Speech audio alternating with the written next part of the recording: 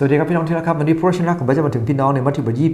22ข้อ34ถึง40นะครับพระคัมภีร์ในหัวข้อวันนี้ก็คือพระบัญญัติข้อใหญ่พระคัมภีร์ในข้อ34ถึง40ได้กล่าวไว้ว่าฝ่ายพวกฟาริสีเมื่อได้ยินว่าพระองค์ทรงกระทำให้พวกซาดูสีนิ่งอั้นอยู่ในจึงประชุมกันพวกบาเรียนผู้หนึ่งในพวกเขาทดลองถามพระองค์ว่าอาจารย์เจ้าข้าในธรรมบัญญัติข้อใดสำคัญที่สุดพระเยซูตอบว่าจงรักพระองค์ผู้เป็นพระเจ้าด้วยสุดใจสุดจิตของเจ้าด้วยสิ้นสุดความคิดของเจ้านั่นแหละเป็นธรรมบัญญัติข้อใหญ่และเป็นข้อต้น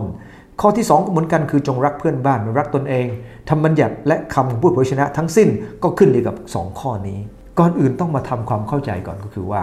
คำว่าธรรมบัญญัติของพวกชาวยิวเนี่ยนะครับจริงๆพระเจ้าเคยให้ธรรมบัญญัติในอพยพ20เนี่ยนะครับ10ประการ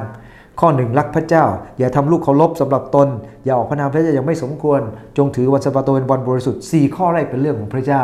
6ข้อต่อไปให้เกียรติบิดามารดาอย่าฆ่าคนอย่าล่วงประเวณีอย่าลักทรัพย์อย่าเป็นพยานเท็จและอย่าโลภทุกอย่างของเพื่อนบ้านนั่นเป็น6ข้อเกี่ยวกับมนุษย์พระเยซูคริสต์เจ้าพระองค์ทรงเริ่มต้น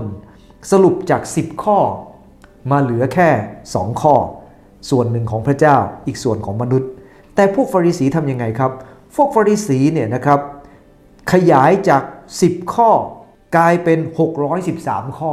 และพวกเขาก็งงกันเองว่าข้อไหนสำคัญที่สุดเพราะเขาไปขยายจนเอาที่สำคัญกลับไปทำให้ไม่สำคัญวันนี้เหมือนกันครับ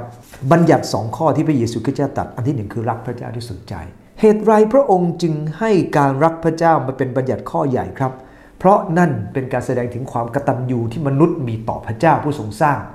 และการทำอย่างนั้นมันเป็นแรงขับเคลื่อนชีวิตของตัวเองผลักดันตัวเองเมื่อมีหน้าที่ถูกต้องต่อพระเจ้าสัตย์ซื่อต่อพระเจ้ามันจะนำพระพรมายังชีวิตของเขาเองดังนั้นเองการรักพระเจ้าด้วยสุดใจจะเป็นเรื่องสำคัญมากพวกฟาริสี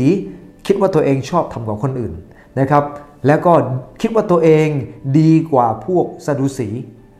คิดว่าตัวเองดีกว่าพวกบาเรียนแต่ความจริงพวกบาเรียนนั้นเป็นคนที่ใกล้ชิดพระคัมภีร์แบบละเอียดมากกว่าแต่ไม่ได้แสดงตัวว่าเป็นคนที่มีความรู้พระคัมภีร์เหมือนกับฟาริสีแต่พวกฟาริสีนั้นพระเยซูคริสต์เจ้าจึงสอนพวกเขาบอกว่าเอาละสิ่งสำคัญก็คือรักพระเจ้าด้วยสุดใจพระคัมภีร์กำลังพูดถึงพระเจ้าเพราะพวกเขารักตัวเองมากกว่าคนอื่นเขารักมากกว่าพระเจ้าด้วยซ้ำไปนะครับแต่เขาเองยังไม่รู้ว่าเขาเองรักตัวเองมากกว่าพระเจ้าอันที่2ก็คือรักเพื่อนบ้านเหมือนรักตนเองพระเยซูคริสต์สรุป6ข้อหลังที่มีหน้าที่เกี่ยวกับมนุษย์มาเป็นพระบัญญัติข้อที่2สำหรับชาวยิวเพื่อนบ้านของเขาคือชาวยิวด้วยกันแต่สำหรับพระเยซูคริสต์เจ้าเพื่อนบ้านไม่ถูกจำกัดด้วยเชื้อชาติ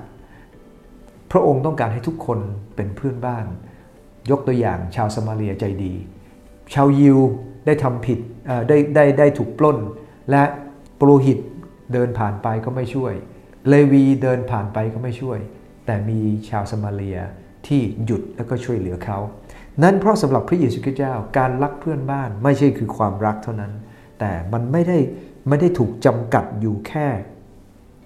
การที่เราไม่ทำร้ายคนอื่นเพราะตรงนี้เราบอกว่าจงให้เกียรติบิดามารดาอย่าฆ่าคนอย่าล่วงประเวณีอย่าลักทรัพย์อย่าเป็นพยานเท็จหมายถึงการทำร้ายคนอื่นแต่พระเยซูคริสต์เจ้าบอกว่าไม่ใช่แค่ไม่ทำร้าย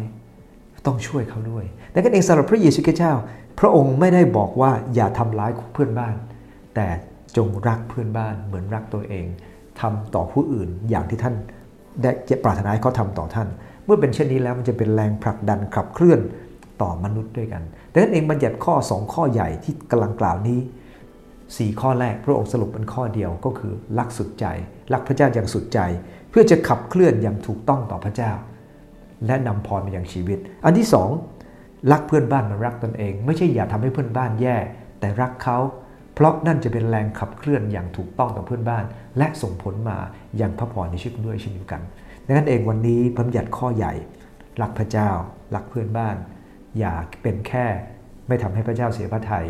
แต่ขอให้รักพระเจ้าด้วยมอบชีวิตกับพระเจ้ารักเพื่อนบ้านโดยการช่วยเหลือพวกเขาพระเจ้าพรครับ